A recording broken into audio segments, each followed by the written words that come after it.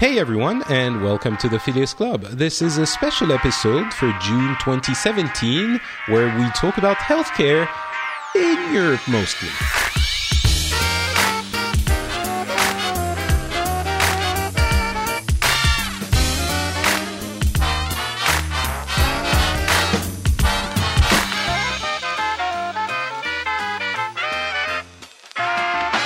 Hello everyone, and welcome back to the Phileas Club. The Phileas Club is, as most of you know, I'm sure, a show where we get people from different parts of the world and different cultures, different countries, to get together and talk about what's been happening in the world in the past month or so. That's the regular episodes we do, and they're fascinating. You should go and listen to those too.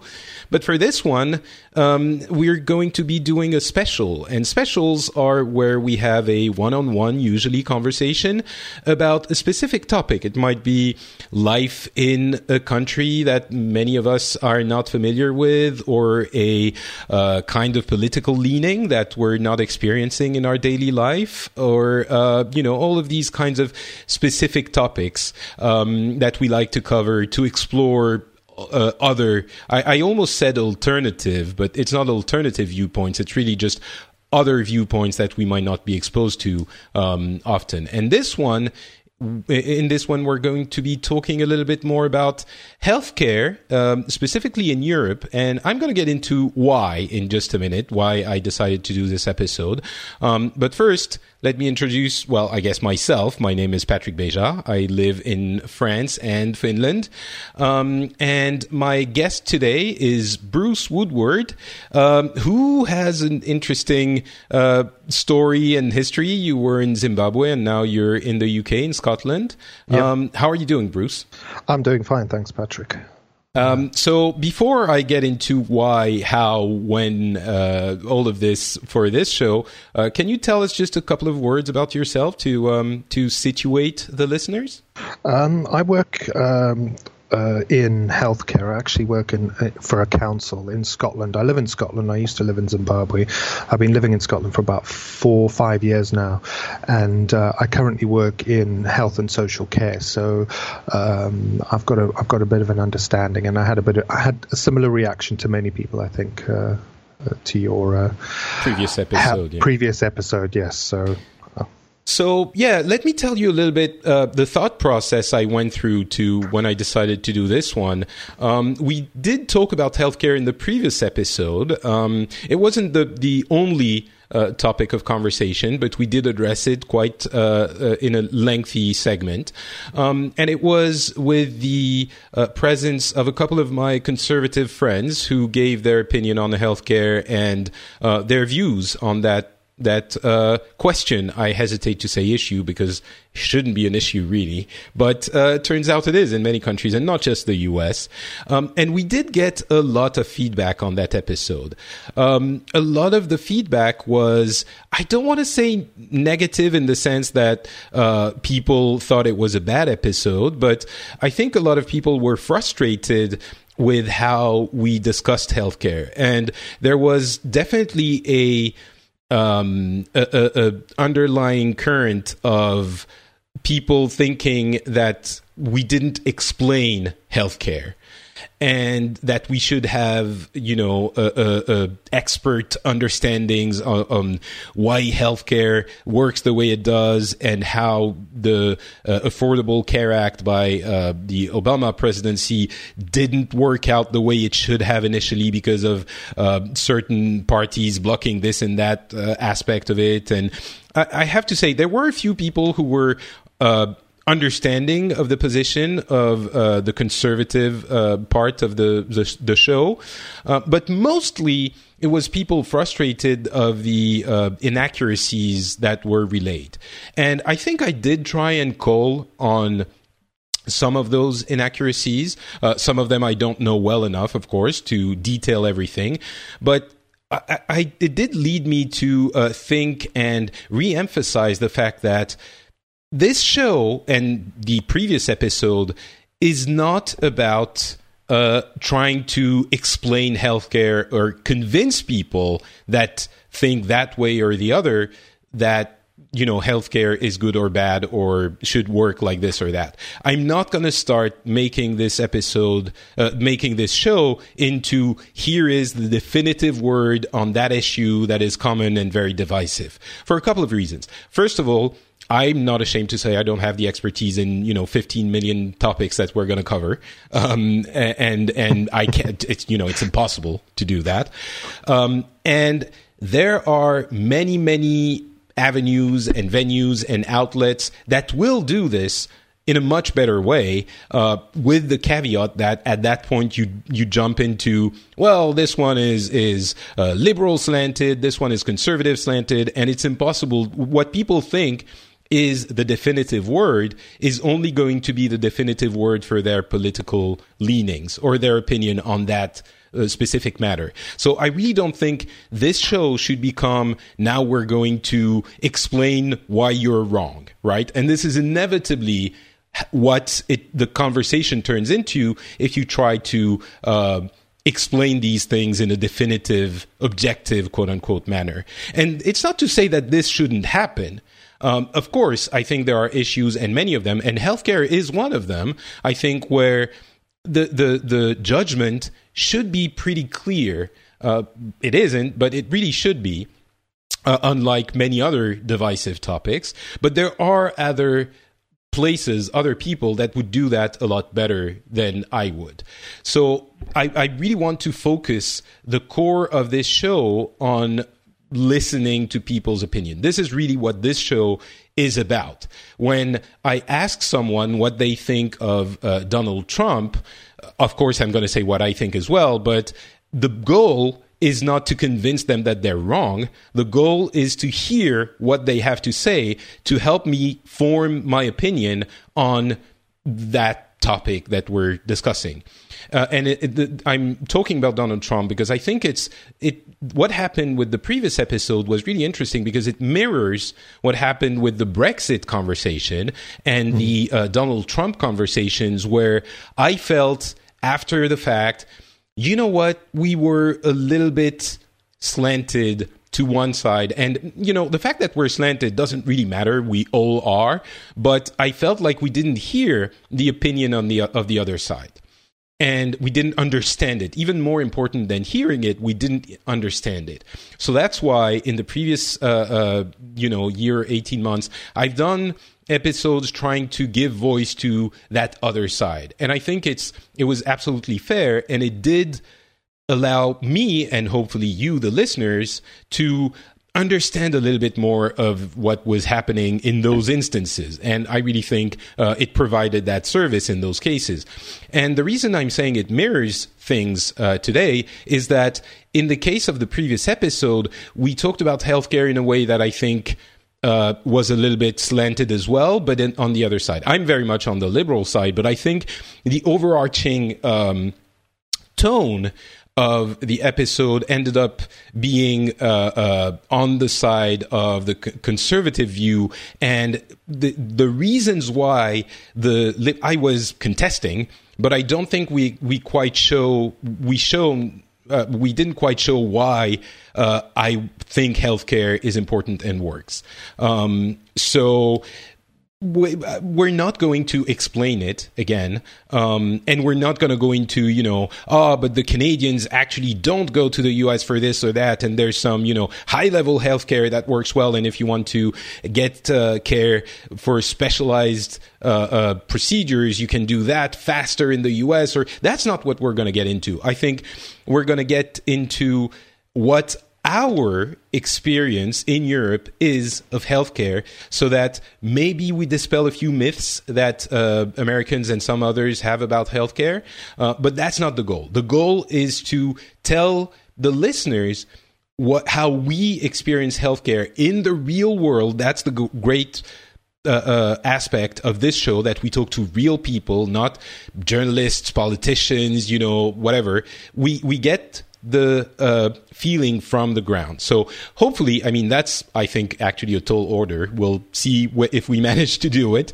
But I hope we at least manage to give listeners a glimpse into how it works for us. So, all right, that was a long introduction.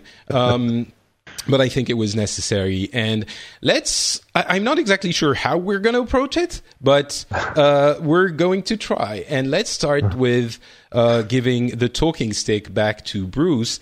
And can you tell us a little bit how, you experience healthcare where you live, with the good and the bad and all of it? I think before I go into it, I just want to say three things I've noted while you're talking there.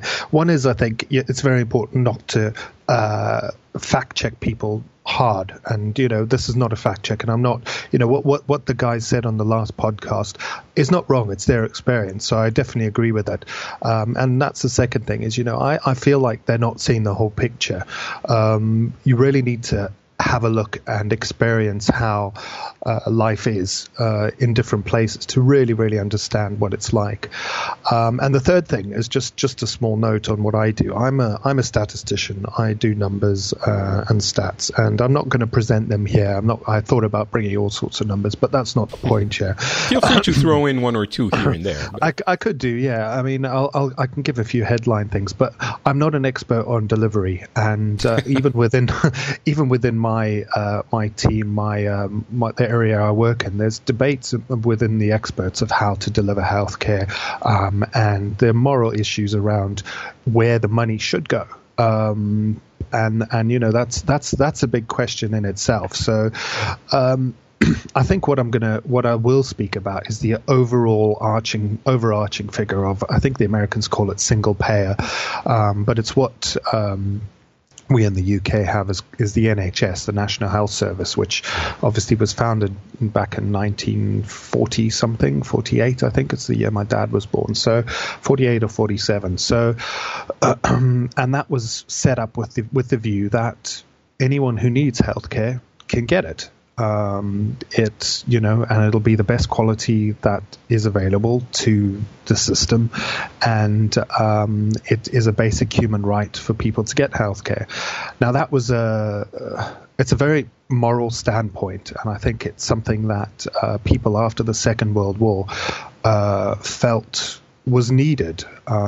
It's not a hippie liberal love thing. It's a basic fact to say, look, let's take care of each other, instead of the horrors of World War II when a whole bunch of things happened that I don't think I could even imagine, and I don't think many other people can even imagine in the first world today, at least. I'm going to address the broader things, and I guess I'm going to start with my story. I was born in Zimbabwe to British father and an Italian mother who'd basically immigrated out there. I was born in the late 70s, and just at the time of independence. And it's a lot of these things I'm realizing now, and I'm not meaning them as pejoratives when I say certain things, but I realize I've changed since then. So I grew up into a very conservative society. It was very strict in like the schools I went to were very much British boarding schools, except I wasn't a boarder myself, and we'd have uniforms and we'd have prefects and we had head boys who did this and that, and you couldn't walk on this lawn, you couldn't walk on that lawn, and there was a very strict structure in who you spoke to and how you spoke to them, and there was no calling teachers by first name. It was Mr. Milne and Mr. that and Mrs. that and all that. It was very, very much that I'm all in favor for. In favor of. I mean, calling teachers by their first name. I know they do that in liberal Scandinavia, which honestly, that's taking it too far. But anyway, sorry, please continue. It's an interesting thing because that carries on into the workplace in Zimbabwe. I know I was a young man of the early 20s. It's probably, I was in 1819 when I started working for my father, and I had 40, 50-year-old guys calling me Mr. Woodward. And I found that very strange. But and then I went from there to working in a school in the UK and having people call me by my first name. Students call me by my first name. So it's a very strange dichotomy. But Mr. Bejar, that's fine. I'll call you that from now on. So yeah, I think it was very conservative, and anyone who's listened to the podcast where we had Bongai on a few Right. episodes Our ago, Zimbabwe special, a few episodes Zimbabwe back. Go special, listen to that too. if you don't mind me doing that, but I think one of the realizations I had there, and it's I've had it for a long time, is that I had a very I guess it was a sort of protected upbringing, and in that protected bubble, it was very easy for me to look outside and say, you know what, those people, they're just not working hard enough for what they have. Look at me. I go to school, I get good grades, not really seeing that I am having somebody pick up after me. I'm having somebody pick me up from school and drop me off every day. I'm having a full meal in my belly every night. In fact, that's probably why you won't see me on video right now, because I'm a bit... but there was a lot of things that I realized only looking back that, wow, I was quite privileged, and I keep using that word, and I don't want to use it in the, I started calling them alt-left sense of the word, where people go overboard too far to the left. But what do you mean by that? I think like alt-left people going like, oh, check your privilege, and okay. When you go too, I don't know if you've seen it, but there's people who go too far. It's sort of like, let's all be humans. And one of the things I've learned is going to extremes is a bad thing. I think any extreme is a bad thing.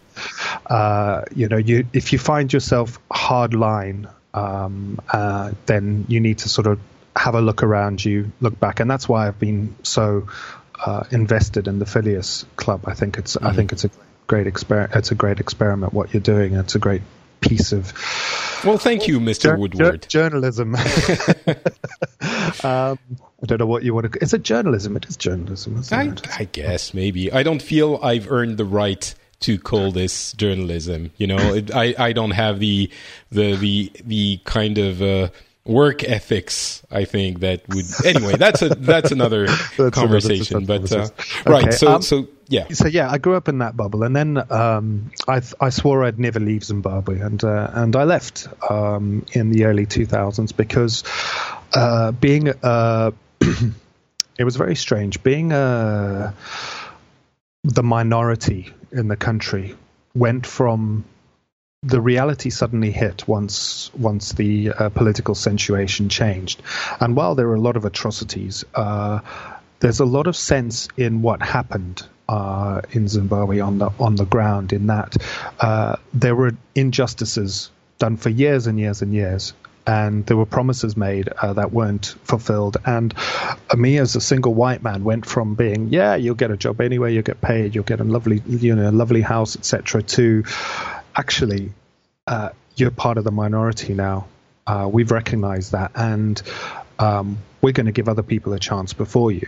And at the time, I saw it as I don't want to get too much into the politics there, but I saw it as very much an injustice against me. I see it now as not really as being so much that. I think there were different ways I could have tackled it. But I was lucky enough to have a British passport, so I came to the UK and started working. Let me interrupt for just a second, just to mention that this is interesting because it echoes a lot of what's happening in the US as well. Mm-hmm. I hope people listening to this don't take it as, now they're lecturing us about inequality and injustice in the US. No. Right? That's not...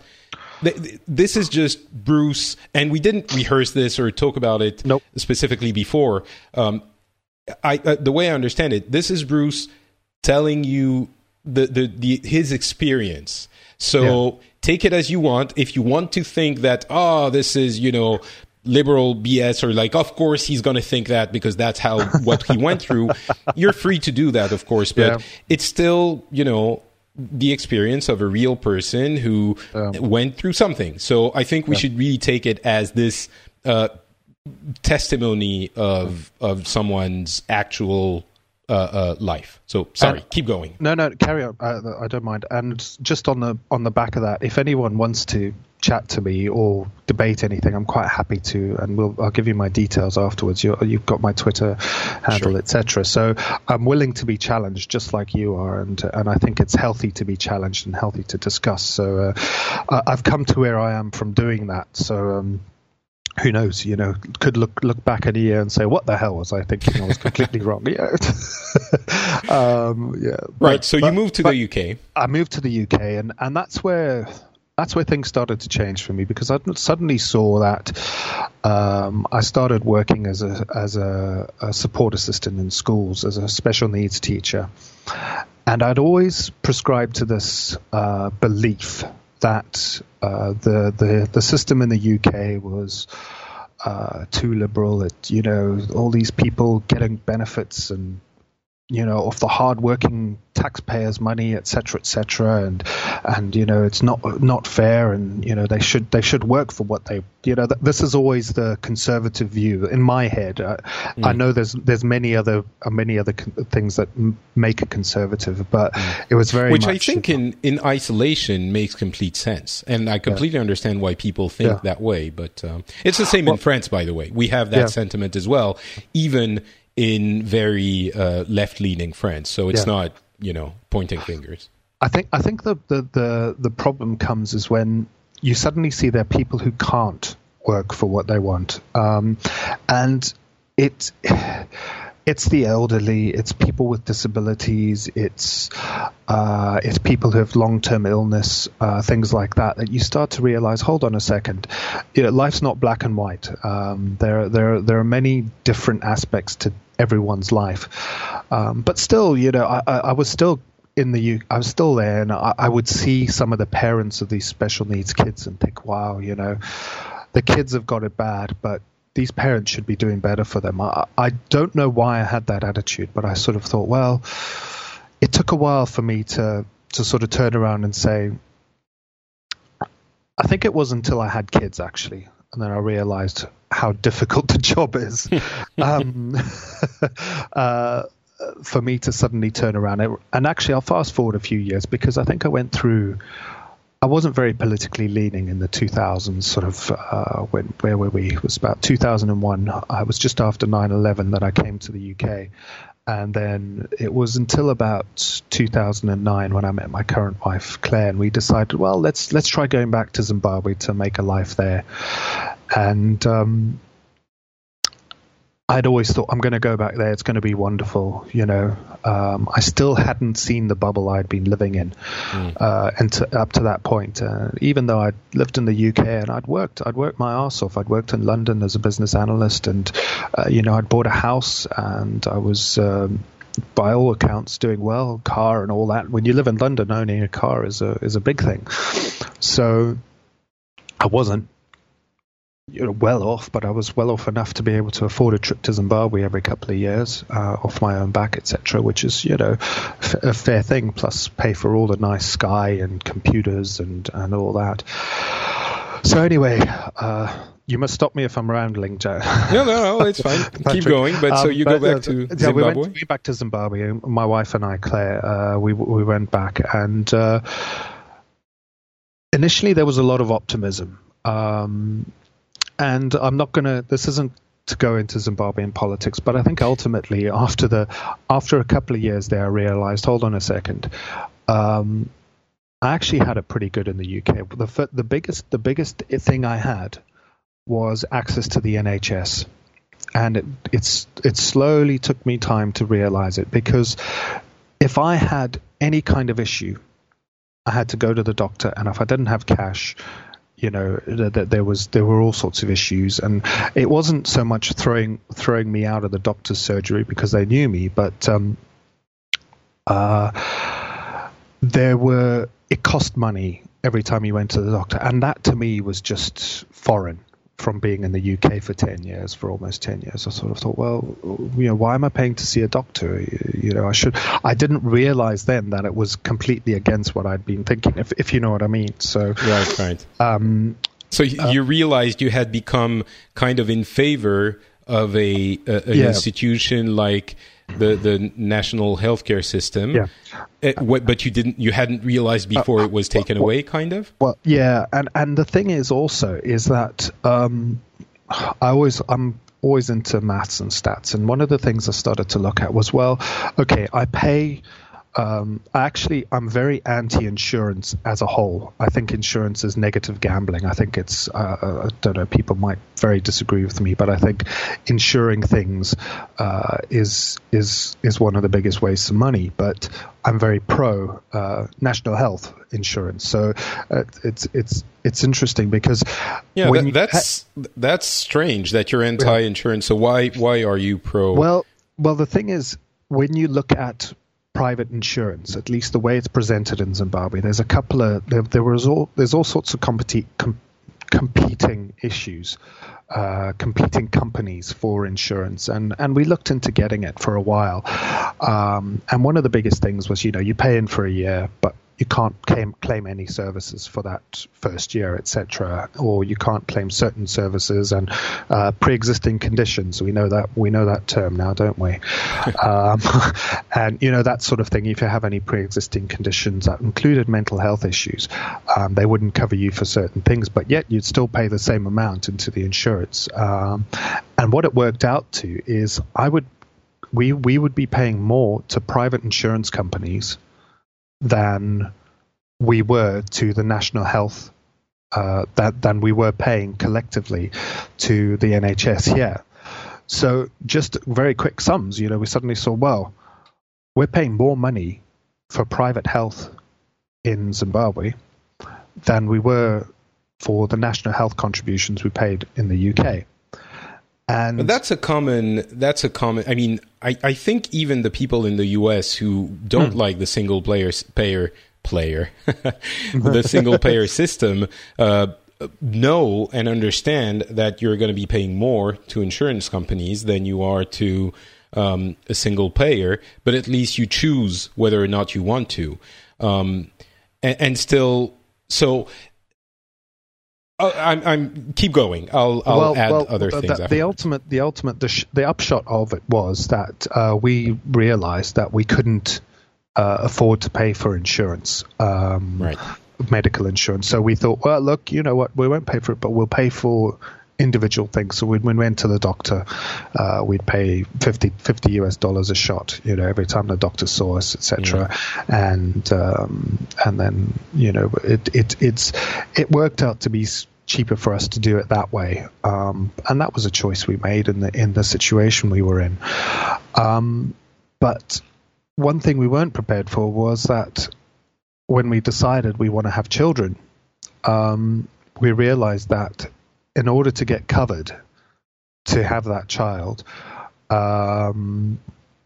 we would need to be insured for a whole year before we even got pregnant, before we initially got pregnant. I don't know if that works that way in America, but I'm that's hoping the way it not. was. But but that's the way the insurance companies work. They say, if you're looking to get pregnant, they wanted us to be on their books for a year, right? So that we don't just start paying insurance just to get pregnant, because the cost for a normal pregnancy, straight out the box, no problems whatsoever. That was a very unfortunate way of putting it, actually.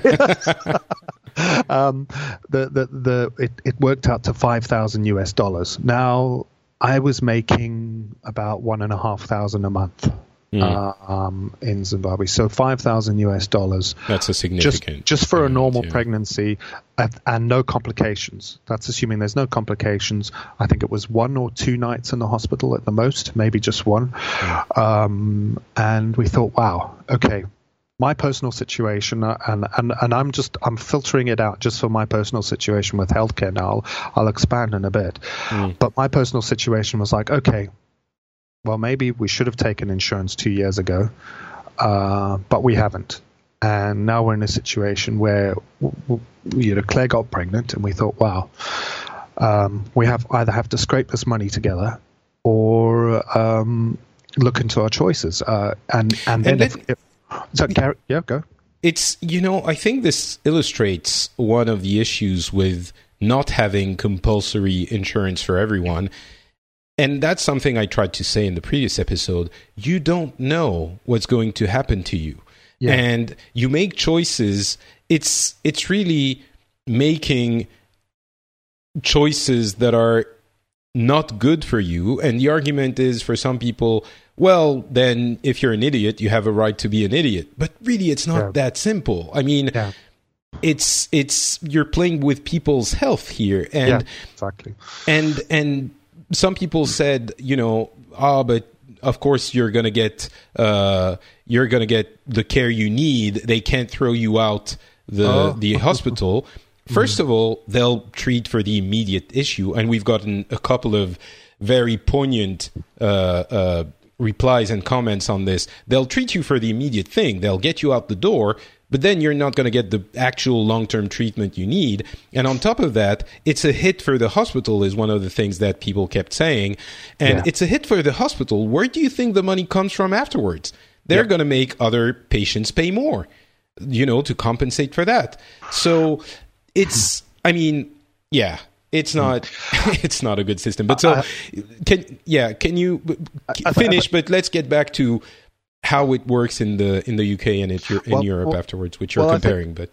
I'll go back to just the way I think Zimbabwe is probably a little harsher than it would be in the US. I think there's more backup systems in the US, but in Zimbabwe, it is literally if you cannot pay for the private health, you go into the public health system, which, as you can imagine, is not that great. It hasn't been that well supported, and can be an issue. And I do want to talk about how the public system works in Europe, at least my experience in France, because I want to dispel a few misunderstandings or wrong ideas, but we'll get into that. We can definitely go into that. That was my experience, and I know people listening are going to say, like you say, oh, well, should have planned ahead and should have made this and should have done that. Hey, this is Zimbabwe. But I think it illustrates to me the health, the paying of the having to get health insurance. It's like you said in the last one when you talked about car insurance. People are forced to pay car insurance because it might affect someone else. And this is the issue, was that we decided we got pregnant. Now, it's not that child's fault that me as a parent decided not to get health insurance. It's not that child's fault. It's not my son's fault that I'm an idiot. But it's them who are going to suffer the consequences if something goes wrong in the pregnancy. Most likely, that child's the one who's going to have the issues. And I've seen it in Zimbabwe where somebody is in a car crash or somebody has a health issue that's nothing to do with their life choices. You might argue any number of things are to do with their life choices, but they're then in a situation where they desperately need health care. They desperately need to go to hospital, and they don't. And they end up either dying, which happens. It was mentioned that people aren't just left to die, but somebody who is old, maybe 60, 70, sitting in their home thinking, oh, I've got a bit of a pain in my chest there. Well, I'm not going to go to the doctor or the hospital because I don't want to have to pay all the money. So he's just going to sit there in his chair, and 24 hours later, somebody will come by and realize, the poor guy's died of a heart attack, which could either that prevented. Or, long-term illnesses or something you should get treated, you don't. Or I mean, it really feels like we're being. I think some people are going to hear this and hear, well, they're being over dramatic. We're really not. We're really not. And I don't think I can convince anyone. All we can do is say, this is the experience we have. Yeah. And to get back to that, I think some people will think, well, it's too I think the two misunderstandings or false ideas is it's too expensive and it doesn't work. Okay. The two things I'd say there, if we come back to the UK, Claire and I decided one of the reasons was because of the NHS, and we thought, you know what, there's a good system here and it works, and we're both UK citizens, so we're eligible for it, etc. And it does work, and it is affordable. it's just. I just want to mention it is affordable for the country. Yes, for everyone, of course, but for the country, healthcare is less expensive when you have a single payer system, and you know the numbers, so I'm sure you can attest to that. But, it's obvious. It is. It just is. It is. Any way you look, you will find the numbers on the internet. It is cheaper to have a single payer system where everyone contributes. It's not about insurance companies. We don't. This is something that was missed, I think, in your last episode. Is there was like, one of your guests was saying, well, insurance companies pull out and there's a disaster. Well, there shouldn't be insurance companies involved. It's not up to an insurance company to be giving someone care or money for care. It should be all under a national health service that's managed, so the money goes directly to the health service, and then they use it as and when they see fit. Now, there could be many things you could pick apart, and living in Scotland, I'm quite lucky because our national health system is actually doing quite well compared to in England. They're having shortages there, and dare I say it, Brexit has caused a lot of issues with staffing. It's also causing issues with staffing in the care sector. Yeah, don't get me started on that. I'll go with that. But it is affordable, and I had the figures here, but they're not here for the actual healthcare. I don't know if you're interested in knowing the different. Sure, you can give us a couple of figures just to illustrate, but. I've lost the document, Patrick, but carry on. Yeah, so the fact that it works from a financial standpoint, I think, is difficult to dispute with any kind of seriousness. And we did make that point in the last episode. I think something that was mentioned a few times was in different forms but it doesn't work. There's this big fiction that you don't actually get good healthcare in these kinds of systems, with the idea that it's very slow and people from, Canada come down to the US to get healthcare, which, no, it's not really that, a few people might do it for specific procedures, or if they have a lot of money, they'll get in front of the line for some things. But overall, it's a mischaracterization to say Canadians want to get their healthcare in the US. I mean, there are probably a few instances of specific cases that you can throw at us. But if we talk about Europe, and if I talk about France, I think we need to understand what we say when we say it works. Are you going to get the best possible healthcare in the world for everyone in the country? No, absolutely not. No. That is, of course, not the case. So, if you want the best healthcare in the world, you might, I'm guessing you will probably stay in France anyway, but you might want to go to a private clinic, which you're allowed to do. You can do that. You have private clinics, and you can go there and get that kind of treatment. It doesn't prevent you. They don't disappear because you have a national health system. What will happen, however, is that if you need something done, it will get done in the quote-unquote important care. So there are things that aren't covered by the regular national health care. Dental work is usually very poorly covered. Eyes work is very poorly covered. You'll get 30 euros for a pair of glasses that will cost you $2,500. So that, of course, is a concern for some people. Dental work, as I said, if you need anything other than a cavity filled, it's going to cost you money. So I don't think anyone is pretending that the health system in Europe is paradisiac, right? It's not this magical thing where everything gets treated. However, if you have an illness or something you need to get looked at, you go to the doctor. We have private practitioners here in France. So you go to a private practitioner. You get it looked at. If you have, you need to see a specialist, they will refer you, they'll tell you you need to go see a specialist, and you'll take another appointment with a specialist. That's all private. So you will get those relatively quickly. And we have conventions. So the prices are set to what the national health system, the social security, will reimburse. So they will pay you, I don't know, 20 euros for a generalist, and the generalist might charge you a little bit more. You'll get reimbursed of the 20 euros, or it will be paid directly, and you'll pay the rest if you choose to go to a doctor that is more expensive. But you can very easily find a doctor that isn't. And maybe, okay, I'll take the, angry route. Maybe they're not the best doctor in the world, but they're still a doctor, and they're most likely going to find out what's wrong with you.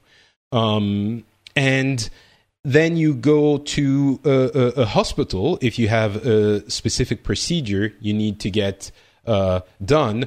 And if it's not super urgent, then yes, maybe you're going to have to live with some discomfort for a few weeks or a few months until, they can fit you in. That's true. Is the hospital going to be the most high-tech, wonderful place you've ever seen? Some of them might be good. Some of them might be a little bit depressing, but they will treat you, and they will treat you well. That is, I think, something that is, misunderstood. They will treat you very well. You will get your issue resolved. And if they don't find what's wrong with you, they'll run the tests, and they'll run as many tests as they need to until they find what's happening, if you wish to, continue the thing. If you want to be reimbursed more, if you want to get extra,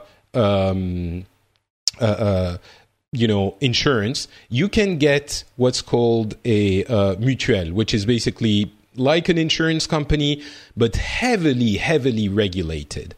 And you will pay for that mutuelle, I don't know, anything from 5 to a few dozen euros.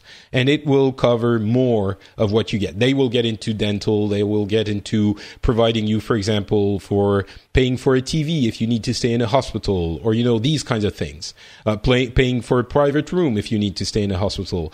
The less essential things that you can get extra insurance for, but they're incredibly heavily regulated. So they have specific rules, prices, types of thing they can or cannot do. So you have that dual system in France. And as someone who's had to take advantage of it a few times, in some cases, in some dire circumstances, you would think that the price of those procedures would make the system unsustainable. And that it would make the prices explode. And certainly there are some questions about how balanced the budget is. But it's not like it's not like we're paying for everyone to go to the moon every year, right? It is possible to put together if you arrange a few things here and there. And you would think, with all the things I had done to me, it would make it not possible for the system to work. But it really does in that way. It's not perfect, but if you're sick, you just go to the doctor. And like you said, Bruce, you don't have to worry, oh my God, I don't have enough money this month to go to the doctor. I'll go next month, or these kinds of things.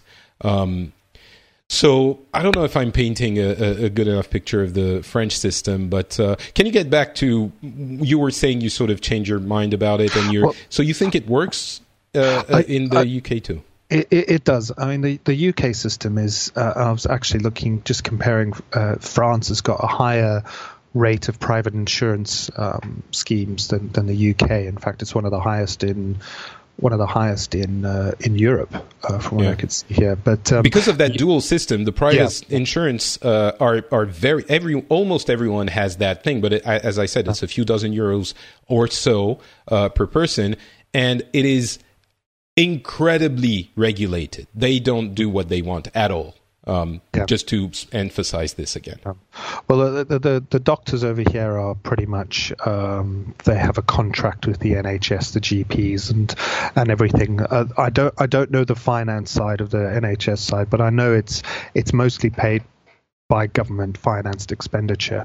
I think in France is more of a compulsory insurance, which be more along the lines of the single payer system. But ultimately, I think it works out to the same thing, whether it's a compulsory insurance or the national health. I pay money into national insurance every month anyway. It's a sort of a compulsory tax. It's an extra tax, so it's the same thing. Yeah, we do that on our salaries. Basically, you get a significant amount. I can't remember how much, but it's, I don't know, maybe 10-20% of your salary goes away in and your salary, and your employer also has to pay. So I don't think anyone's saying it's cheap. No. Oh, it's not. But if you start looking at the actual figures, and I'll give you the links. You can put it on the show notes. But there's a very good visual here of how the current healthcare expenditure is as a percentage of GDP for the G7 countries as a whole, and you see that the USA spends a lot more money on healthcare. Can you give us the figure? Well, in the USA alone, it's 16. I'm just looking at the graph. I don't have the actual numbers, but it's just over 16% of healthcare expenditure as a percentage of GDP. Whereas in the UK, it's below 10%. In France, it's just under 11. And in fact, when you look at government compulsory expenditure, the governments in the USA are paying along the same amount of lines as the European countries per person. The deficit is made up by private and voluntary expenditure. So the people who are paying for it is not the government. The government's not paying extra in the USA. It's the actual people getting the services. When you start to really drill down into it, it's not. And this is the issue, and I think a lot of people think, well, if we're all paying into it, then we're paying for people who don't want it. Well, this is what's happening with insurance. Insurance is exactly the same thing, except the insurance companies are betting. They're using you as a racehorse. As a racehorse. Yeah, you are a racehorse. They're betting that you are not going to fall over and need money. But in order to do that, they need to put the odds in their own favor. So they will work the odds to say, right, you have to pay this amount of money so that we make money out of you in the long run. So the system is inherently, and this is why I'm anti-insurance as a commercial enterprise, because the system is inherently pushed against you. It's inherently saying, we're betting against you, and they have the force of. My father wanted me to go into actuary when I first came out of school. What's that? And actuarial work, and I'm sure somebody will probably get me to will clear this up on me. But basically, it's somebody who looks at statistics and looks at numbers, and then tells the insurance companies what the odds are. This is a very simplistic view. Tells insurance what the odds are, and says, right, okay, this is what you should set your prices at if you want to get a profit out of this. So on the NHS, there is no private entity that is involved. Well, you can get private healthcare, but you have to pay for it. And I was lucky enough when I lived in London, and I think it's a reason why the penny didn't drop for me too much then, was I was on Bupa, which is a private health insurance. And does that come on top of the NHS, or does it replace it? It's on top of it. The company I worked for paid for it, and I would get things like physio paid for. I had problems with my back. I still do, but they would. It was all paid for. I'd go to a private physio. I'd get the appointment straight away, and there was. It was wonderful. It's great to have that, but it was all paid for, and it was an extra monthly thing. It was one of my job perks, but once I couldn't pay for it, I'm not missing it. not like I missed the NHS when I left the country, if you know what I mean. So how does the NHS work? Do you go to a private GP, or do you go to a hospital? Do you have to wait for 3 weeks before you get into a doctor's office? Or no, at the moment, it's probably about, if you need to see a GP, if it's not urgent, you can see them within the week. And that's a normal doctor. Now, each area, the NHS splits the United Kingdom into different. The word's gone out my head at the moment. Into different areas. Yeah, healthcare, health. I've completely forgotten the word, but like where I am now, I'm up in Scotland. There's I'm in a partnership who are part of the wider health and wider NHS. Hold on, I'm going to look up the word while I'm here, because this is a problem with.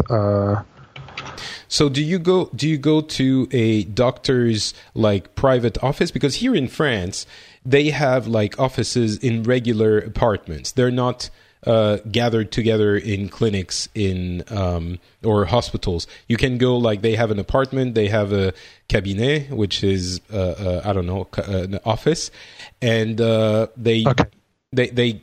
you go into a private building, go to the third floor, ring a bell, and someone comes open the door, and you get into it, and they have like their equipment, of course, but so it's completely quote unquote private, and they often get together 4 or 5 or 6 people to get an apartment and furbish it for that kind of thing. But yeah, that's how it works. You don't necessarily need to go to the for the basic stuff, of course. But for the way the NHS is, the way the primary healthcare is set up here is that the doctors are set up in health centres mostly. They will have purpose-built buildings.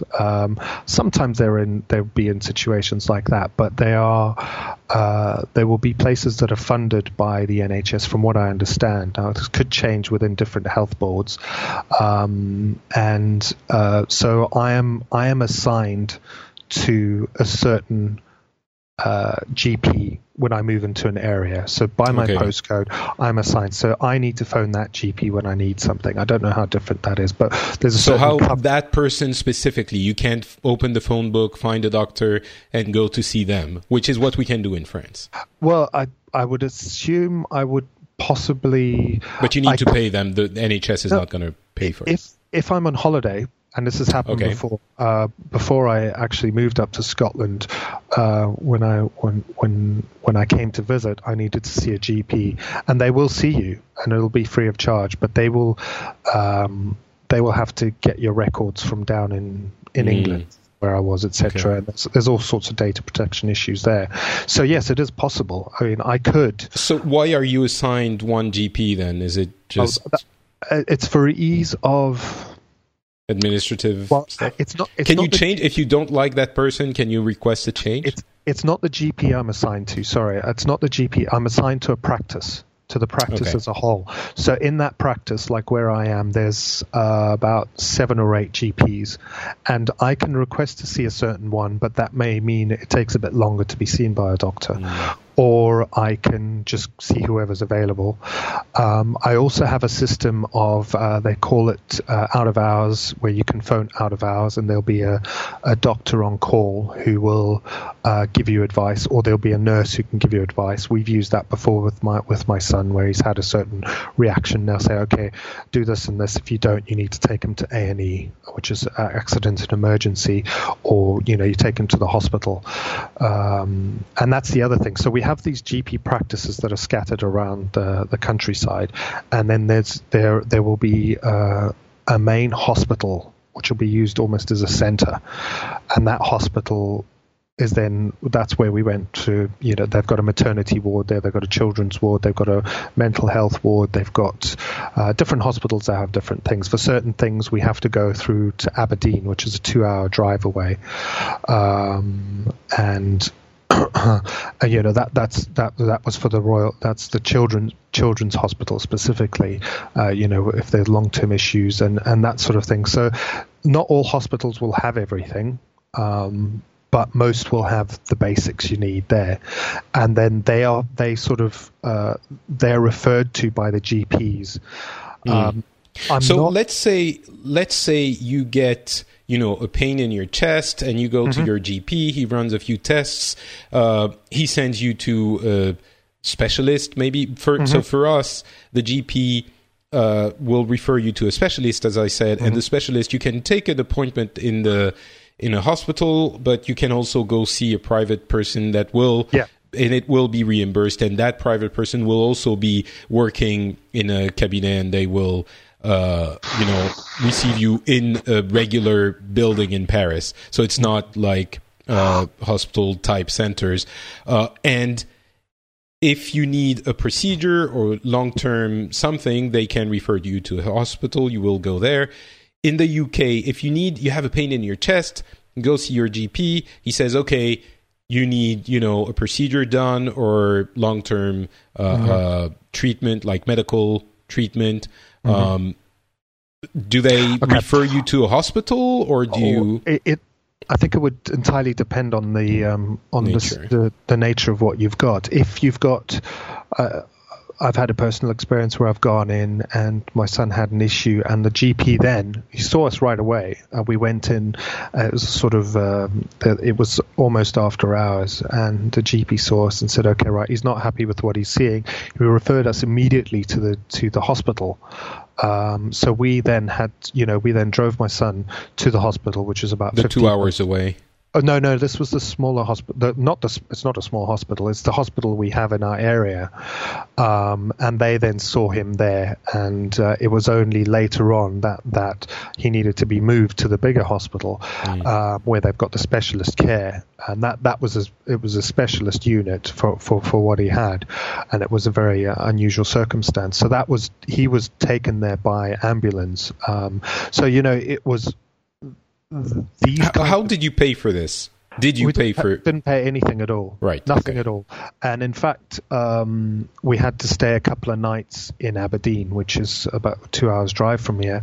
And I was fully prepared to pay for a hotel for us to stay overnight there while he was in hospital. And there was a charity that actually paid for rooms within the children's hospital for us to stay in. So privately funded? It was privately funded charity, but one of us was allowed to stay in the hospital room with my son. So we didn't pay a thing for this. The ambulance ride, we didn't pay anything for. Nothing at all, because it's all covered under the NHS Grampian, which is the health board that covers our area.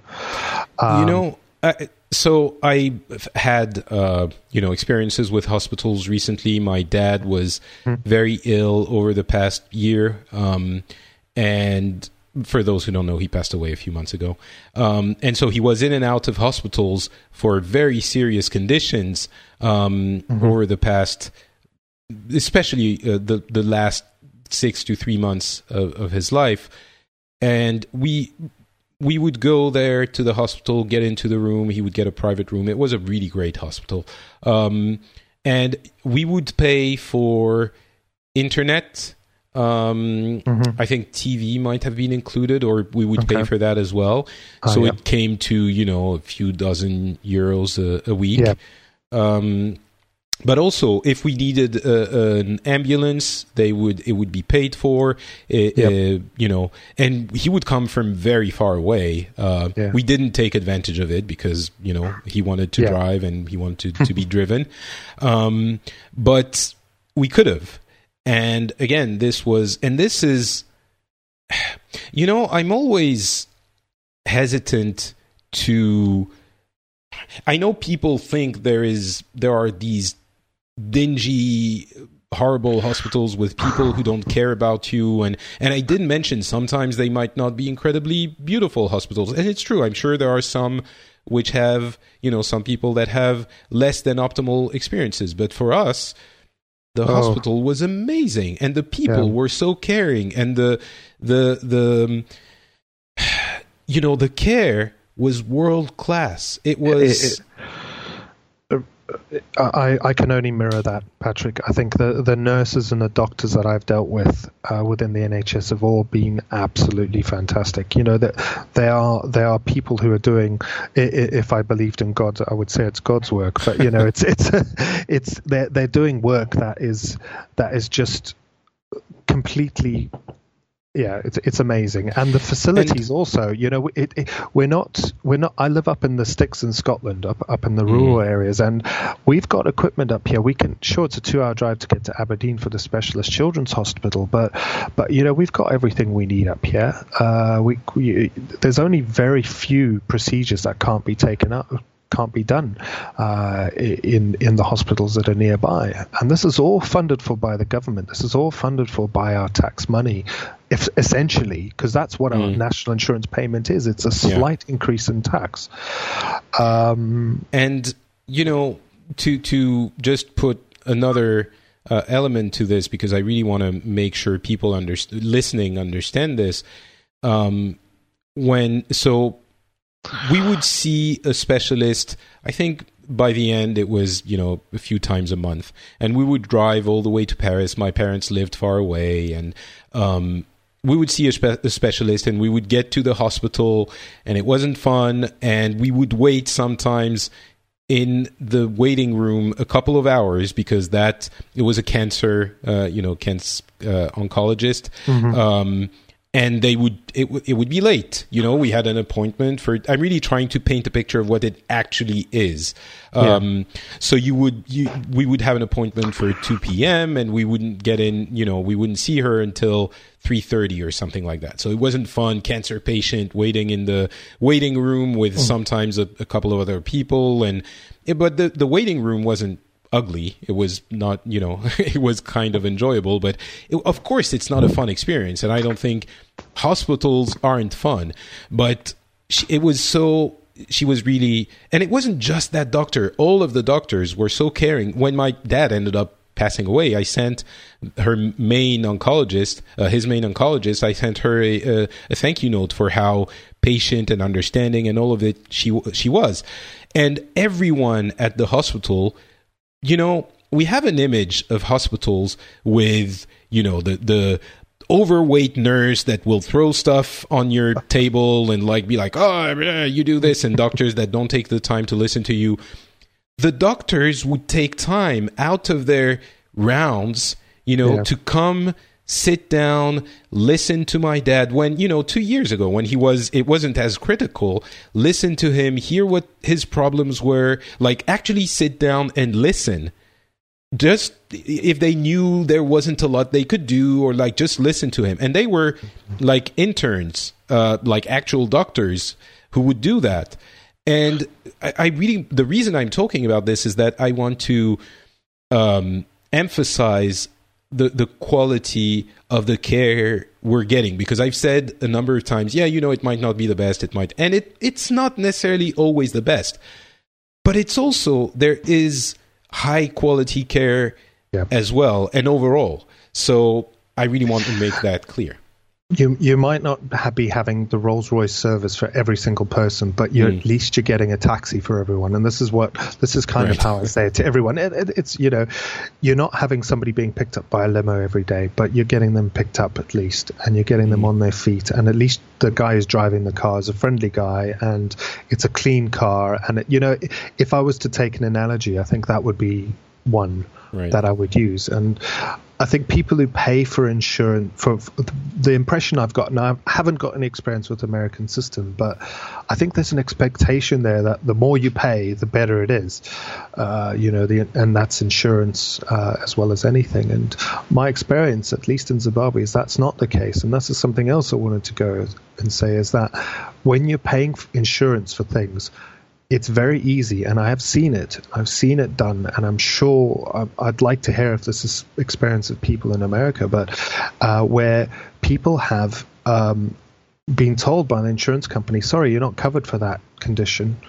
I think that's pretty common knowledge. Yeah, it does happen. You've paid in all this money your whole life, but actually we're not going to cover you for that and they'll leave you to have to pay for it. Now that doesn't happen under the NHS. What you might have is slightly longer waiting times for certain things. There's a big target in the UK that A&E at the moment is the big one, where people are have to be seen within 4 hours when they get to the A&E service, and Scotland's doing better than England in that, and some health boards are doing better than others, and some could be managed better than others, etc., etc. But when we're talking about figures in the 90s, that's 9 out of 10 people are seen within 4 hours. And in fact, my experience wherever I've been is I'm seen within 10, 15 minutes when I go to an A&E department, and they are clean and well-kept areas. So I can only, and I hate to make this sound like an echo chamber, but I can only back up what you're saying in your experience in France, is that the doctors, the nurses have always been good. The equipment's good, and in fact, I will link you this website, and just because it gives some good high level figures. It's on from the not ScotGov. It's the main statistical information. You can get it from the government, and if you have a look at life expectancy in the USA and you map that against health spending per capita, you can see in America that people live, I think, just under 79 years as the health expectancy, and they spend £6,000 per capita. £6,000 per capita in the USA, and their life expectancy is 79, whereas in the UK we're just under 3,000.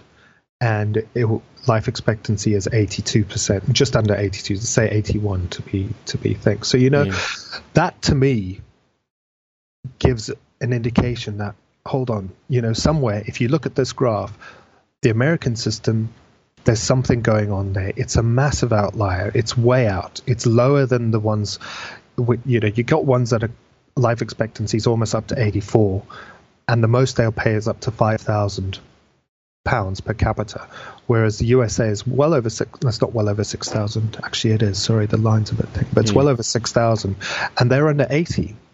So there's something going on there in America. There's something there where, and the money for me is not going towards making people better. That's what I see when I look at the numbers. This is. You can come and talk to me, and I will talk about the failures in NHS that need to be addressed. I think there's also. Can we talk about this for just a second, just for the sake of? I think there's too much politics involved. That's the opposite end of it being a government. In what sense? The government, for me, and this is my statistical side of it, is they will focus on a certain number of measures. They will sort of say, like a big one we've got at the moment, they call it bed blocking. It's delayed discharges. It's when people are in hospital, and this is where I work in health and social care. They're in hospital, they finish their treatment, they're due to be discharged, and they then have, they need a care plan to take them home, so that they can live at home. So they need a carer twice a day to do this and that, and that's all done by the social work side of it. And sometimes there's a tension there between health and social care, in that health might say somebody's discharged when they shouldn't be, and is ready for discharge, and there's all kinds of political things around that. But what the government will do is they will look at one figure. So they will say, for the month you've had 14 people who were over 2 weeks delayed discharge. What's going on here? This is terrible. They will focus on that, whereas they could have some other area that's been completely ignored that really needs to be looked at. Like from my perspective, it would be things like preventative care and things like that. And that's another thing that you touched on when you were talking to the guys, is that a lot of the benefits we get is from preventative spending. a lot of the things from we get are from. Sorry, I've gone back into benefits again. I'll go. So that'll be it. And then we get government funding cuts. They'll cut certain areas. They'll move money around, etc. But then there's also. Now, I don't want to go into it too much, but like I said, internal politics between how doctors, GPs see the hospitals, and we have big problems with data sharing between the different systems. Right. You may have to explain your problem to 7 or 8 different people along the way. Because they're not allowed to share data between them. And then there's also waiting times are another thing. I think I don't have the figures on American waiting times. I wouldn't know what they're like, but we have issues here with some of our practices because of the way they are and the population and the pressures they have. You may have to wait a couple of weeks to see a doctor if your query isn't urgent, if something isn't urgent. But then in saying that, you can go to A&E, and one of the issues that's happened is that too many people have gone to A&E for things they shouldn't do because there's the doctors. Anyway, there can be pressures on the system when people see it as a free service. They will then take advantage of it too much, and that puts pressure on it that doesn't need to be there. So there's an educating that needs to happen, and I think that's happening. And it's not perfect. I would say I'm sure maybe it's happening. Let's say it isn't, Okay. It's still a better overall system than what we see in countries that don't have single payer. Yep. And I think a lot of the arguments against single payer end up creating a system that is worse for everyone. Unless, I don't know, if you have lots of money anyway, it's not, there is this fiction that, if you have lots of money, you're not going to care. You're going to get the healthcare you need no matter what. Yeah. And maybe you're even going to go to professional doctors anyway, and you're not, not professional, I mean like private doctors anyway, and you're not going to care about the single payer. In France, I don't think it's very much the case. I think the large majority of people go to, everyone goes to the regular systems. Maybe you're going to choose a doctor differently, but ultimately, if you have something really serious, you're going to go to the hospital, unless you're like, I don't know, a billionaire or something. But there's this idea that if you're struggling or if you're a medium income family, then having a single payer system is going to make your life more difficult because you're going to pay for stuff that you don't need. Yeah. And I don't know how to explain it, or I don't think we should repeat it even again, but that's just not true. You're gonna, yes, you might not need it for 3 years, but then out of the blue you're gonna need it, and if you don't have it, you're effed. We shouldn't make this into convincing again, but I think it's just a question of what I would say to people is experience it. And one of the things you brought up in the last thing, and I was shouting in the car while I was listening to it, was like, because it's not a question of it can't just be a half-assed thing, and it sounds like this is what Obamacare is. I could be wrong, but it needs to be everyone involved, and it's not socialism, it's not communism. We're not people here who are bleeding heart liberals. I think. Well, I might be. Apparently, you're not. Well, I don't know. I might be. I think I'm going more and more left as I get old. I don't know. I'm one of the strange people. I'm starting to believe in universal income now. So that's. But that's a different story altogether. Yeah, it is an interesting idea. I will give you that. But yeah, I don't know what more to say. It works, Patrick. That's kind of what it is. It works. It works. It works for the people who need it.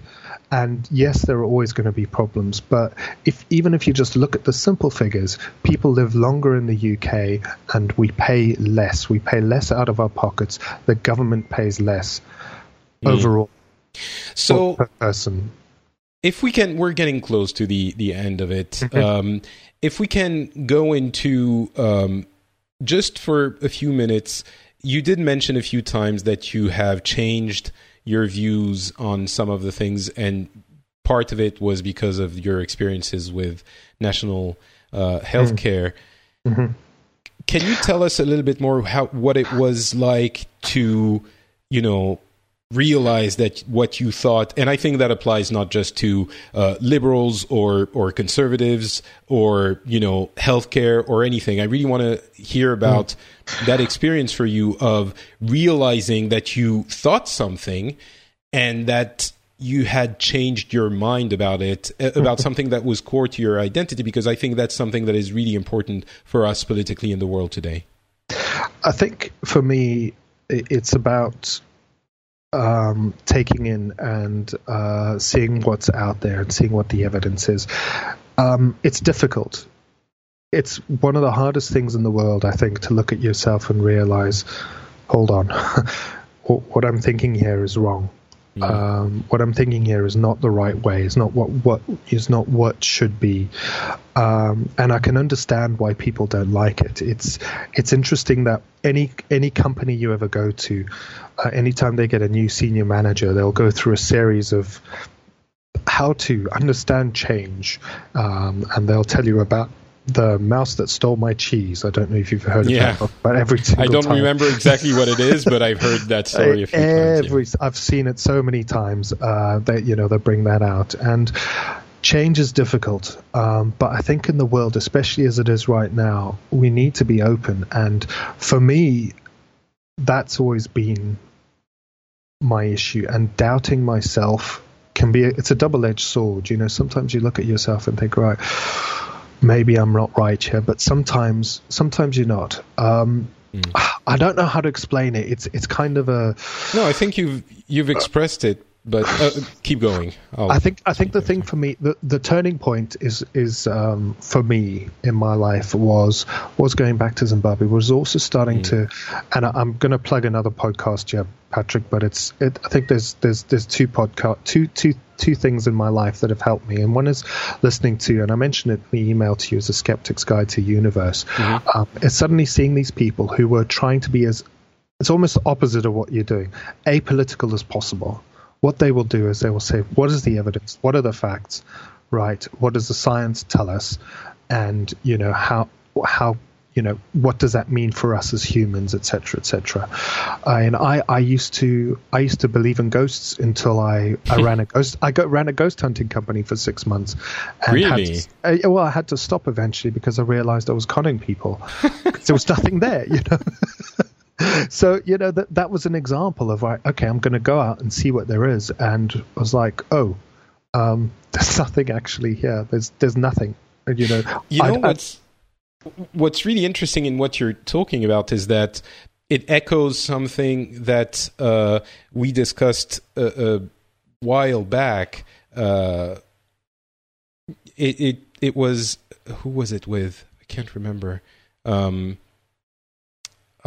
Anyway, so we ended up saying it is the important thing is that you experience something. Yeah. Oh, it was with Wendy. Yeah. The way people change their mind is by experiencing it. And I have to say, if only when we're talking about this show, my mind was very set on Trump voters. Until I actually took the time to talk to them or to talk to one or two. And I realized, okay, maybe I'm not, it wasn't easy to change my mind about all of this. I still have very strong opinions about many of those things, including, Donald Trump himself. But the things you mentioned in passing, the idea of universal income. Yep. It sounds ludicrous when you first hear about it. Ridiculous. And if you hear about it a little bit more, I'm not saying it's great. I think it's interesting. But going from F you idiot, like freaking communist moron, from at the beginning, and it takes a little bit of effort to listen and to think about it. And at first, when you start seeing, well, maybe your first reaction is to reject it. It's like, whatever, and experiencing it, you're right, is the best way. So basically what we're saying is that we should all subsidize Americans who don't believe in healthcare to come to Europe and experience it for themselves for a year. Yep. Let's do that. Just to help the US. I think that would be in keeping with our bleeding heart liberal ethos. You need a few more Patreon supporters, then you can fund it. So in the spirit of that, I think, well, we're going to get to the end of the episode and talk about Patreon for a second. But is there anything else you want to say before we close the No, I just wanted to say thanks for giving this voice. And like I said before, if anyone wants to challenge anything I've said, please do. It's what I think it's our duty as humans to challenge ourselves and challenge each other with respect. And I think the Phileas Club is a wonderful spot for that. So whether it be on the Phileas Club, become a Patreon and we can chat on the in the Patreon board or via Twitter. I just don't like being called nasty names. Don't. I think in general. The community for the Phileas Club is incredibly respectful. That's something I very much appreciate. So, thank you very much, Bruce. I will, of course, have your Twitter account linked in the show notes. I would, of course, like to remind people that, as you mentioned, this show is funded, much like the NHS efforts, by the concerted efforts of the ones that are concerned by the show. So you can go to patreon.com/the Phileas Club. The link is in the show notes, of course, and support the show. Again, like the NHS, you might think you don't need it, but really you do. And if you do, I would encourage you to let go of that one, double Frappuccino mocha latte if you're a New Yorker elite, or that, that 6-pack of beer you were going to go buy at Target if you're in the Midwest, and just go and pledge just a few bucks per episode. That is how we change the world, one episode at a time and one contributor at a time. Well, maybe not change the world, but help open, give interesting views to people around the world. So thank you very much to the many, many people who choose to donate a little bit of money to the show. I very much appreciate it. I say it all the time, but it's very true. This show is a labor of love.